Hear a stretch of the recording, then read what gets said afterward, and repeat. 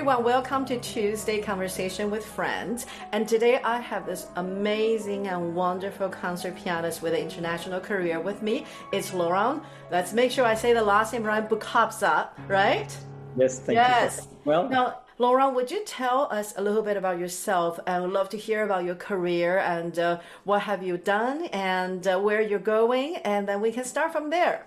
okay. Well, thank you. First of all, thank you so much, Shirley, for inviting me to your show, to your podcast. I'm very, very happy and excited. We've known each other for some years, and when I Yes. heard about it, I was like, I want to do it absolutely because we're friends, and I think that's awesome. So, and you do know Thank some you. stuff too. So, thank you so much for inviting me to be part of this. I am so excited you're here, and I think people are just they're dying to hear what you have to say because Okay. every time when we hear a performance and we see a performer, there's always a curiosity to want to know the person behind the music. So tell us a little bit about your career because you have an international career and it's just fantastic. Yes. I don't like the word career because I Hmm. think many people use it in many ways, and I don't know how much of this is accurate. To me, a career should be designed within like 30, 40 years. And then you can say you had a career. Having a career at that point means most likely like having concerts. Mm-hmm. And to be absolutely honest with that COVID situation, my career has been down the drain like everybody else on this planet. Right. Unfortunately, it's very sad. And I'm laughing, I mean, I'm smiling right now, but I'm really not smiling in my heart about all of this. But so career, let's just say I gave some concerts, I Okay. toured, I challenged myself. I take different directions. I learned a lot for myself about myself, and people were nice enough on stage to enjoy what I was offering. I would phrase it more this way than saying I had a Hmm. career. It sounds a little snobbish to me. I have a career, you know. So basically, in a nutshell, when I was 10 and a half, um, I started piano, which is pretty late. And then by the age of, and I started in a funny way. We have to do in France. We'll talk about how we Yeah, yeah, study yeah. in France later on. But I started solfège theory for 2 years because in France you have to do 2 years of solfège and theory before you can actually touch an instrument. And so the Mm. director comes at the school and he's like, okay, so who wants to do what? And of course, when he says piano, 90% of the class raise their hand because everybody wants to play piano. He says, I can't take as many of you. So let me show you some instruments. And he shows some instruments. And then I was kind of a compulsive hand raiser for my whole life. And every time somebody says something I don't get, I raise my hand and say, sorry, didn't understand this. Can you repeat? Whatever. And he says, anybody has a question about this instrument, which I remember very vividly was viola. And so I was about to raise my hand, but I didn't formulate the question yet. And somebody beat me on the pole, believe it or not, and raised their hand. And he says, blah, blah, blah, question. I don't remember the question, but the answer of the director, I remember said, oh, that's a great question. I'm going to write you, you're going to do viola for next year. And I was like, what? Oh my You God, I'm not asking any questions. because apparently asking you shall receive, right? Ask a question about Exactly. the instrument, that's what you're gonna get. Then so after violist, we had the oboe, the clarinet. I loved all these instruments. They were beautiful, flute and all that Yes. stuff. But I wanted to do piano. I was set on piano. Mm. Why? I don't exactly know. Now I can look for it. But so anyway, comes at the point like who wants to do piano? And then of course half of the class wants to do it. So he says, I can keep only people who have pianos at their house. And then of course lots of people drop their hands and I kept my hands up. And he says, Hey, you don't have a piano at your house. And I said, yes, I do. Well, I didn't. you will. So we are in June. I'm not going to say which year because it'll tell me how old I am, but we're in June. So I'm now registered to the piano, except never told my parents. Oh So dear. the classes start in mid-September and we have one class per week. So I'm set up with a teacher in mid-September. And now comes September. Of course, I don't go to piano lessons because my parents have no clue I'm registered for piano, but I go to the conservatory again. And so come October, and then comes the beginning of November, and that, believe it or not, American teacher of all places, that was taught in Oberlin College, which is Yes. very close to the very Yes. first place I was hired in America.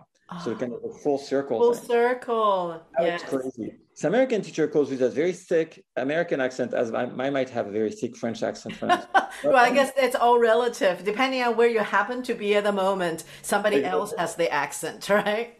So they call my parents at the house and they says, okay, are you the parents of Laurent Boukabza? Yes. You know, he's registered for piano. He's never showed up. So there's such a long waiting list. We'll talk about that later on. Waiting list. If he's not coming, we'll take the next one on the list. But I cannot keep somebody who's not showing up for 6 lessons. Oh my goodness. Like, we didn't even know he was registered. I mean, okay. And then he looked at me and said, Laurent, what have you done? And I was like, I don't know. And I felt really bad. So I started piano because my mom loved piano and wanted to be a pianist, but that's a long story. And she never became a pianist, but she wanted to. And so, and she studied very, very, very dull, but enough to actually draw a keyboard on a piece of paper for the first 6 weeks of my piano training, when she was drawing black keys and white keys to show me where the C was and what the F was and all these other notes to repair them, because I could read notes, but I didn't know what they were on the piano. Right. And for the first 6 weeks, I 7 weeks, I had piano lessons on a piece of paper. On a piece of And paper. on December 24th night of that year, I received a piano. Yes. Finally. Exactly. Finally. My first upright, which I still do have. Oh my goodness. Which is really cute, but in France. So that's how it started. I went really fast. 6.5 years later, I entered the Paris Conservatory, which is extremely fast. I mean, I graduated from the conservatory. It took me 8 years to enter the Paris Conservatory. And so after that, I graduated from the Paris Conservatory, which once again, we'll talk about that, I think. It's not because you enter the Paris Conservatory, which is the highest institution in France, you actually graduate. But actually, the statistics says that only half who enters do graduate. Yes, yes. So, And let's talk a moment about that because okay. I think sometimes we hear people say, "Oh, such and such conservatory is brutal," and they have this debate about whether a person should go through a conservatory style training. The training itself is very different, but there's also the mentality which prepares you to enter into, I know you don't like the word career, but profession. That's to enter into the profession. And because this profession, as a performing artist, is not for the faint of heart. If you think it's hard in school, that half the people couldn't make it, Yeah, right. think again when you leave school, because you're only competing with people who made it out of the school, and then some with 20 years of experience on top of that. You're competing for the same jobs, Yes. for And the I same think, opportunities. yes, the hardest part probably of this job, as opposed to sports, for example, is the subjectivity. Very, very. Very subjective. So there is some objective stuff, objective statements.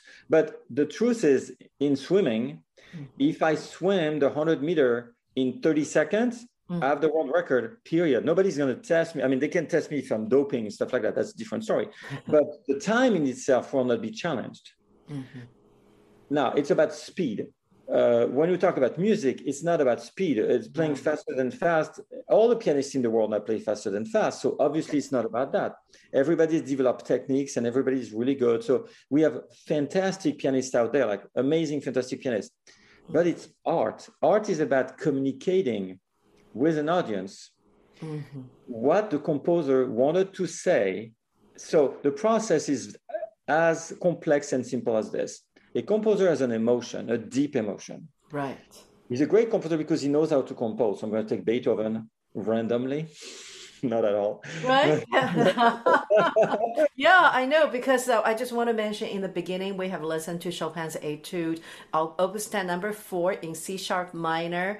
And, it's technically a study, right? An etude is a study, but Yeah. certainly But it's not like a study. No. oh no, it's a masterwork. So Yes. at the point, composers have a feeling. From that feeling, they're going to write a piece of music. Right. But the problem is that, as I say to all of my students, when you play a C or you play a D or you play an E flat or whichever note you pick from the scale, it doesn't mean anything. Which if I say black or white, well, when I say black, I mean the color black. When I say white, I mean the color white. And if I go through all the colors, if I say I'm hungry, it doesn't mean I'm well fed, and so on and so on. So words do have a meaning that everybody can understand. So to that extent, a writer, when they write, it's pretty self-explanatory because we have words. Right, right. It has feeling related to a musical phrase. Right. And it's complicated. So the whole thing is complicated, and you have to understand that feeling. And as a performer, then you read this, so you have to comprehend that your own way, because everybody's going to comprehend that differently. As I said to all students, bring 10 people to a movie theater. They all watch the same movie at the same time. Ask them to tell them what is the main elements that come out of the movie. And you might come up with 5, 6, even 10 different answers. That's right. And I think this is perfect. Yeah, because right now we're going to listen to an excerpt of a very well-known piece by Debussy. Of course, you know, out of all the examples we're going to hear today from you, he is the only actual French composer. And we're going to listen to this piece that we all know, but Laurent's interpretation is so unique because everybody is different. We're going to listen to an excerpt of Clair de Lune.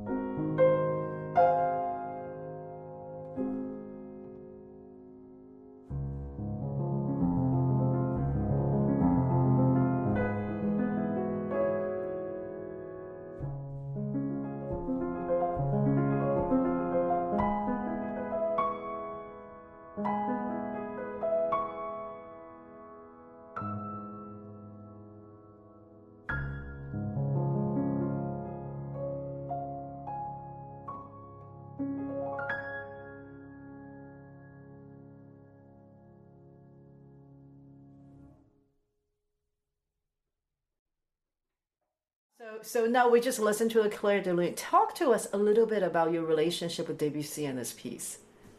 Okay, so Debussy is a very interesting composer. Mm-hmm.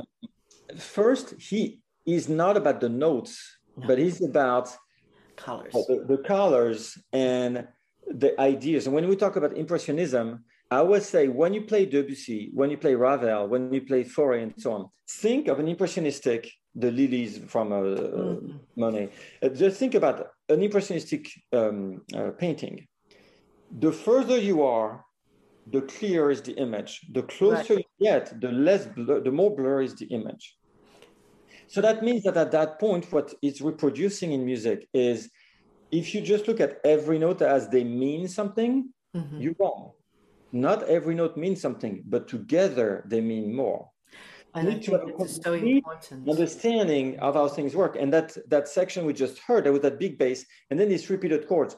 Each chord in itself, they don't really matter. But what matters is the fact there's a resonance that grows from it that makes you think about something.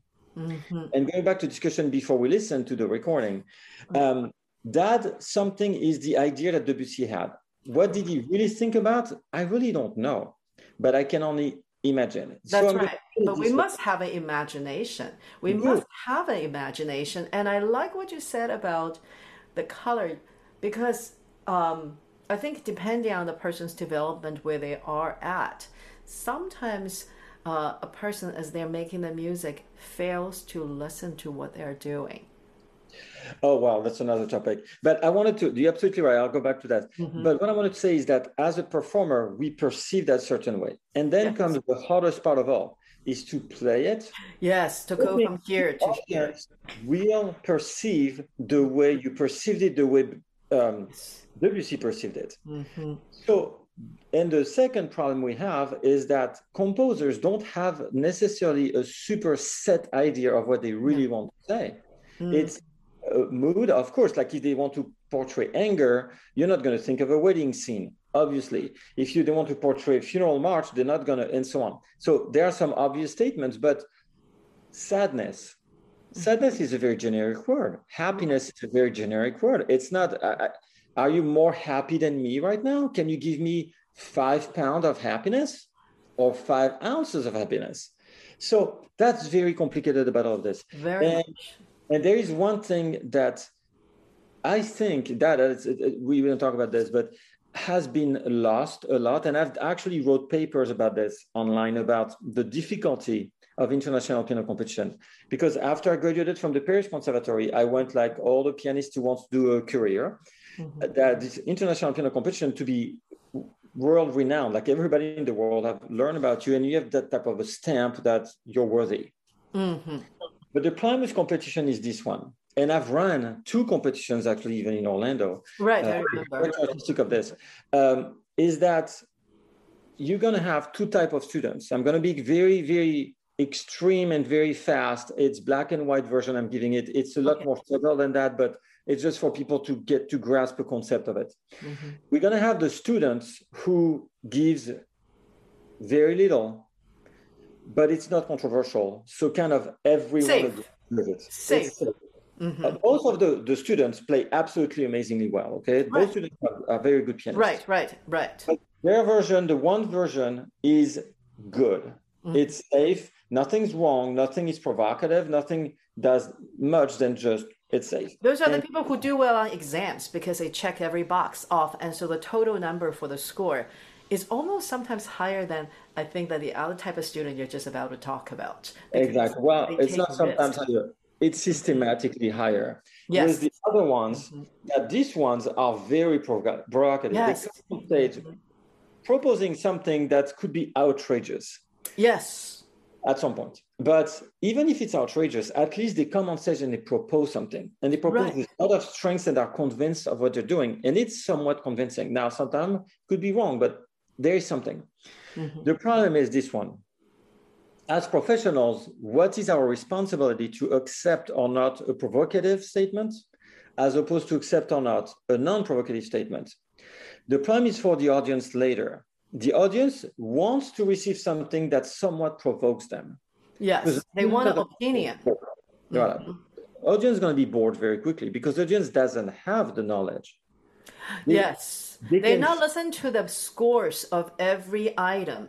They are listening, they're hoping as they enter into a performance or even listen to something online or streaming the music, they're hoping for emotional experience. exactly. They And want to feel something. exactly. They want to feel something. And when I go to see a movie, I know nothing about movie. I don't know about lighting. I don't know about post synchronization. I don't know about the script. I don't know about Right. scenario. I don't know about putting the camera here or there. I Right. don't know about acting. That's not my business. When I go to a movie, I want to be touched. I want to receive Right. a message. I want to have something. Now, it could be an entertaining movie. It could be a very serious movie. It could be a cartoon. It doesn't matter. I want to receive something. And I think the problem we run into with all these competitions is that often the students that receive the highest grade, often, I'm not saying all the time, but often are the people who do not provoke anything. I know. It's Because interesting. because Yes. you make the math, it's out of 25 points usually. Yes. If the one that doesn't provoke has a 22, well, the one that provokes is going to get a 25 from some judge is going to say, yeah, that's amazing. But you're going to get a 15 from the other one. I know. Well, and Yes, because 5, I've had that 20. experience where I remember there was a competition I almost won because I know where my score was so close. But the funny thing is, when it came time for them to offer a performance touring contract, it was offered to me versus the winner. And that's extremely common. And that is extremely common. I have many cases, unfortunately, I don't want to put names out there, but it's extremely common that we have people who win, they don't do much later, and there are people who don't win and they do a lot later. And that's true for every instrument. I Very think it's true. a human factor, and I think that we are all humans. And I've done competitions as an organizer, as a Right. student, as a jury, and not as organizing it. Yeah. And I run into the same problem. We're human and we make mistakes. I All, know. Yes. nobody can say, oh, because that kid won that competition, he's definitely the best. But No, you know, it sometimes made me sick as a judge when I judge competitions because I have to give the highest score to the person who met all the requirements. But the person sometimes there's a kid who comes in and he's just special or she's just I special. agree. Yeah. But this special person unfortunately usually took some risks. So no, they just lost 2, 3 points in one small area, but I couldn't let this person win because that's not how it's set up. But this is interesting because the next excerpt we're going to listen to as part of, we're going to listen to a few minutes of the list that plays on Lecture de Dante. And now that piece is challenging and interesting and a very different personality. So let's listen to that, and then we're going to come back and talk a little bit about a Hungarian who was writing music in France.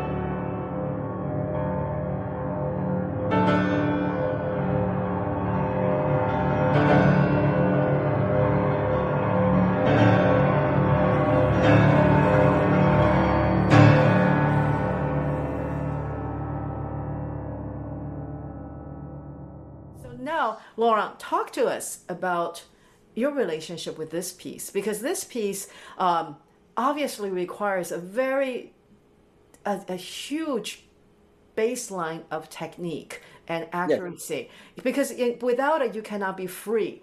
But obviously you took what we just talked about, some risks to have a point of view in the way you played it. So let's talk about that. Okay, so first, I learned that piece when I was 16 and a half, so only Oh my God. How do you play it that now versus how you played it then? What are the differences? Something has happened in between. It's a joke. I have actually the recording of when I played it because it was at the conservatory where I was. Right. And I listened to it one day and I was like, wow, I can see the talent behind it. I can see there is some stuff, there's spark and all that stuff, but it's so messy. It's so. I think when we were young, we just want to get it out there, right? Oh, yeah, And yeah. It's like, there's a little push in the technique, the messiness in everything, right? it's one of the hardest pieces for piano. I mean, it's and the section that I picked has, I don't know, about 2 minutes right before the end. The section that has tam pa pam pi pim pi pim pam pam pam pam. That's hours and hours and hours of repetition because it's so difficult. You have to play that piano, which if you play that loud will be easier, but he wants that piano. So all the difficulties, and Liszt is known for this. It's like he makes it the hardest at the end of the piece. So when you're the most tired. It's when you're tired, right? He's challenging the pianist to its limits. It's just absolutely. I mean, the piece is 17 some minutes. Exactly. Yeah. So you're tired. You can potentially be tired by the time you reach the hardest part of the piece, you know? Yeah. But it's well written because there are sections when you can rest also. Yes. But it's extremely challenging. So when you play pieces like this, you always have to remember one thing, and you're going to love this. The first instrument, I keep saying that for so many years I've been teaching now, the first instrument of them all remains voice. So voice is the rule for everything. And for the simple reason that when humans were 1 million years old, like 1 million years ago, they didn't have an instrument. They definitely not have a piano. They had a flute maybe that was after, because you have to find a tube in which you put holes. Figure out how to make it work, right? Singing is a lot faster and easier. That's what we have. We sing and we talk. So the first relationship we have to have with music is voice. Yes. And every great composers know that. Yeah. And when I do my videos on the 32 Beethoven sonatas, I keep repeating this. If vocally what you say makes no sense, don't. Yeah. The composer is going to write against the voice. Like, ask any singers to go high on the register and to diminish. That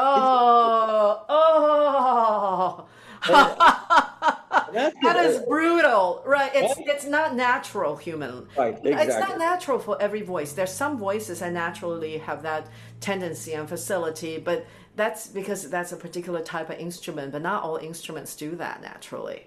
Exactly. And then if you ask the singers to go low and create a crescendo, it's very difficult too. So as a pianist, we have other problems that the voice don't have, which is very difficult for, is that piano, the sound decays. Yes. Singers can increase the sound on a note. Well, we can't do that on piano. That's a huge problem we have. So on that, yes, playing the piano cannot be like the voice. Mm-hmm. But the concept of a phrase, the concept of breathing, the concept of articulation must be respected as if you were a singer. So I say to my students, if you can't sing your line, you won't be able to play them properly. I agree. 100%. It's so true. And you mentioned in passing about Beethoven, your project. Let's talk about that project and why you chose it. Okay, so I chose it. It took me about 10 years before I actually finished it one time. And I started I started when I started the Beethoven Sonata. So my first CD had the Waldstein on it, and I was 20 years old. So that was a long time ago. But doing all 32 of them came in about 2010, 2009. Right. And I said, I want to do a big project. And I want to kind of a testament, if you will, of some type of the work I've been accumulating for all these years of, as you said, career, concertizing, a master profession, class. Right? Being in the profession, what can I leave as a message of what I like? And we have CDs and recordings. So let's try that. And I said, and the Beethoven sonatas, I found out that I'm a very romantic person. So everything that's Chopin or Liszt, I enjoy playing enormously. Right? And I have a good response from it. But then there's a personality of me that's very, can be very mad very quickly, but not for long, you know? It's like a thunderstorm in Florida, right? It comes and it's like big and it just pours on you, but then it's over. It's over after an hour, except for me, it's more like seconds than hours. Right. So exactly. And so I thought, okay. And then, of course, I've played Beethoven. And I was like, I think the 32 Beethoven sonatas are a big part of what I think. And then there's another aspect that interested me a lot. I found out that we have two testaments in the world of music. The first testament is the 48 Prelude and Fugue from Bach from the Well-Tempered Clavier. Right. Because that's when Bach set the rules, or the rules were set by Bach. I don't exactly know how to say it because it's... Right. It's Bach and the rules, however they come, right? It's how to compose music, basically. In the rules of harmony, in the rules of counterpoint, is how to compose music. And then he wrote 48 Prelude and Fugue on the Well-Tempered Clavier, because at that time, it was the first time that the whole keyboard was tempered, so everybody could play the same music all over the Europe, because world was not yet. So all over Europe, and everybody would sound the same. Because before that, people would sound completely different between Germany, Italy, England, and France. So whatever you compose would sound very different, because if there's 3 sharps or 4 sharps, they use a different system. So the piece sounds weird. Well, it's not the case anymore. And Bach writes about this on the Well-Tempered Clavier. But then there's another composer pretty famous that wrote 32 sonatas, and it's the second pillar of all the foundation of classical music. And I was like, 48 Prelude and Fugue from Bach or 32 Beethoven sonatas. Which pillar do I want to talk about? And I felt a lot closer to the 32 Beethoven sonatas, because I wanted to explain to everyone that all these 32 Beethoven, there's no piece written after Beethoven that doesn't take from Beethoven or from Bach or from both as of today. Everything written has a structure that somewhat resembles what Beethoven brought or what Bach brought. So basically, I'm not saying that they're copying Bach or Beethoven. Don't misunderstand. No. But there's a natural development that's been so profoundly, so organically influenced. And they set the foundation. So they are the foundation. It's kind of saying the reason why we have electric cars is because we had cars to start with. Right. That's my point. Electric cars have nothing to do with the first engine we had, except there are 4 wheels, there's and so on and so on. Now, the Flintstones. No. They can drive by themselves, maybe they're computerized, blah, blah, blah. Okay, fine. But it still remains a car, which has a body, transports 4 people or 6 people or 8 people, whatever, at once with 4 wheels. So the bottom line, the concept of it remains the same. It has an engine that runs electrical gas, doesn't matter. That's my point. That's my analogy. If you take cars and Beethoven, it's the same story. It means that the cars have evolved, but they come from a fundamental point. That's the same. That's what Beethoven did with his sonatas. He set all the foundation of how to write music and how to get away from it also. Right. So I choose. So here it is. I'm in March 2000, backtrack a little bit, March 2020. I'm supposed to go by the end of March to France to record, because I have a great recording studio. I'm very happy. I'm excited. And then COVID hits. And now the borders are closed. Nobody can travel. So I said, okay, it's going to last some weeks, as we all thought, maybe some months at the most. So I start doing videos on my YouTube channel because at that time... By the way, people, you're going to find a link in the description. Go visit it and subscribe so you can see all the newer videos that's coming out by Laurent, as well as visit the old ones. I just want to put that in there so people remember to check it out. So now continue. Thank you. Subscribe. Thank you very much for subscribing to my channel. It's a lot of work. It's an enormous amount of work. Oh my gosh. And I do that for the people to watch. I'm trying to, in this video, to help them to perceive and understand Beethoven Sonata in a different way. So there's always an explanation that lasts between 3 to 10 minutes when it's long. And then I play the piece uninterrupted, and then there's a little outro. And the reason why I did this is because at that point, my daughter comes visit for spring break, and they get locked because you cannot go back to Ohio either. So now they stay for 2.5 months, which was the most amazing time of my life because they live in Ohio with their mother. And so I had them finally with me for 2.5 months nonstop, and we were together. We couldn't go out, so we developed a bond that's even stronger now than it ever been. So that was, I'm sorry to say this, and I'm going to be apologetic for what I'm saying, but not for what happened to me. COVID was the best time of my life. You know what? I think a lot of us, I kind of feel the same way because I think that time to be in, and for musicians, because we're accustomed to hours of solitude in our development and continuing that as we continue to uphold the standards for our profession, which requires us to do that. I think COVID is almost like a perfect excuse for us to turn down social engagements, but now we don't have to do that. It just happens, right? That's very true. Yeah. So I'm back, and I said to my daughter, what can I do? And they were like, well, Dad, why don't you just do a video on how to teach online? Because then I started teaching online, and I recognized that there was a lot of challenges with it, about the sound, about how to talk to the students, and for them to, because it's so much easier when you're next to them. No, do this, do that. Let me show you on the piano and so on. You can't do any of this online. So I started do 4, 5, 6 once per week classes that you can find on subscribe to my channel. That's right. Exactly. And so you find that online. These are the first videos. And then after a while, I was like, okay, I'm not going to keep doing these videos, not because I don't like them, but I want to try to start a Beethoven. So let's use these videos as a dress rehearsal for when the COVID will end and I can go on a studio recording. And I was like, instead of just playing them for playing them, why don't I express to people what I like about the sonatas, why they are different, what they can look for in it, how the structure is set, and how the structure will disappear. Basically, the first sonata is a pretty standard sonata. So is the first 3. They are pretty standard. They're already they're the first ones that a lot of times students start with too, because they're very straightforward. Exactly. They're pretty simple. First one and fifth one. Although I found out that second and third are extremely difficult for pianists, but that's besides the point. So the structure and the way it's written is pretty standard.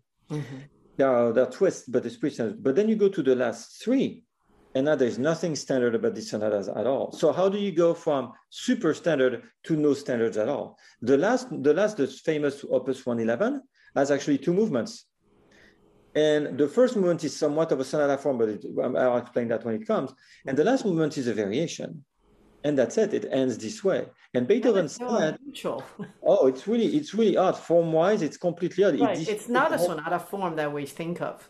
And it's not a structure of the multi-movements in the relationships to each other as we're accustomed to as far as, later sonatas from other composers in the Romantic and the more modern era, sometimes they don't always follow the format. But when you think of a composer that straddles between the classical and the Romantic period like Beethoven, you expect that formality. And then he travels from the very beginning of the 32 to the end. Yes. It really changes. Now, Laurent, it's taken you about 10 years to develop this project. Yes. Yeah, and I think it's important for people to hear that because so often people take it for granted to say, wow, look at him. He did all the sonatas and they think you did this in 6 months. Yeah, exactly. I read the books and then I just learned the music, memorize, and I play. No, it's years. And I want to say about this, something very controversial I have done, and I'm very happy with it because I study also the musicology behind it, and I'm trying to bring more than just my personal perception. Is if people want to watch, that is very important. I'm renaming officially the Moonlight Sonata because I saw that. The first movement, I think the first movement demonstrates very clearly that this sonata should never been. First of all, it has been named Moonlight in 1852. The sonata was written in 1801. Beethoven never wanted any title on his pieces. So that's the beginning. I'll let you listen to the rest of it, of the whole demonstration, of why it should be called a funeral sonata fantasy. Because it's a funeral piece. It is not a moonlighty, happy, dreamy type. Because moonlight, if you think anybody, what's the moonlight? It's dreamy, it's lovers walking hands on hands next to each other. That's not Beethoven. Well, that's not that sonata for sure. Right. It's not the sonata for sure. It's definitely not the 14th sonata that everybody knows. It's actually funeral. It's melancholy. Yes, It's very much suicidal. so. And there's Yeah, even it's not anger in some of the movements. The passion was not a romantic passion that you imagine what passion between romantic lovers would be. It, exactly. it's, it is not that kind of passion. And so I think a lot of times young students they get drawn to the idea of playing the sonata, but as we mature, we begin to hear a much more complex humanity in this music. Absolutely, yes. And And and we will get to hear that. We'll get yeah, at the end of the video. You get to watch the we get to hear the that particular sonata played by yeah, that's Laurent. good news. And so Laurent, now in closing, I'd Yes. love to get an idea from you that you think would truly help people. We can go with two directions, either a closing as a message for the people who may be students, or we can have a closing with an idea, maybe both, to the audience members who walk into a concert hall or who turn on the YouTube or who start streaming. As a pianist, as a person who makes the music happen, to go to make the leap from what's on the page to what's being heard. I'm going to say, the message I would say is this one. Concerts are extremely important, but to me, they are more important for the audience than they are for the artists. Yes. You're an artist at heart. That means that you live the art, and your heart, that's why I was confused with these two words, your heart is filled with music and art the entire time. So as much as people might think, artists enjoy going on stage and share it with the audience. But I think the audience needs it a lot. And what they need is this. I'm going to show you this. When an artist plays on stage, there is a glass, there's a wall.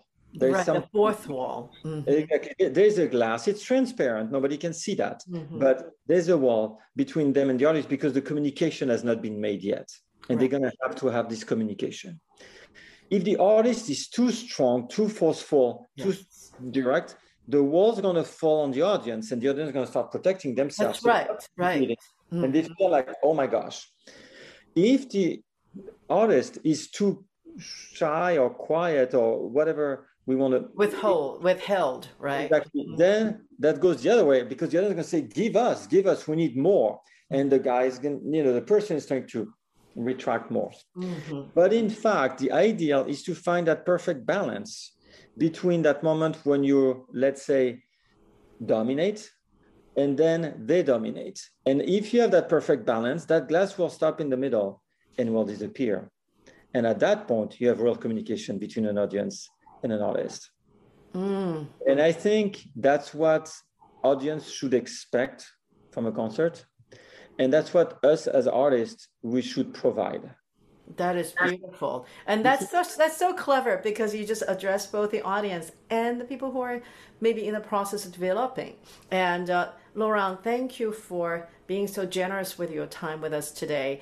And I think this was a wonderful conversation. And I know other people will feel the same way as they watch and listen. And we're also got to see you perform. Now we're going to conclude the program with the Moonlight Sonata. So feel free to stay through the entire thing because it'll be a treat. So yes, until next time. Absolutely. Thank you so much for inviting me again, Shirley. Can't wait to do another one if it's possible. Yes, I will love that. Absolutely. Yes. Thank you so much for inviting me again. I was very happy for being here. You're welcome. Now let's listen to this. Okay.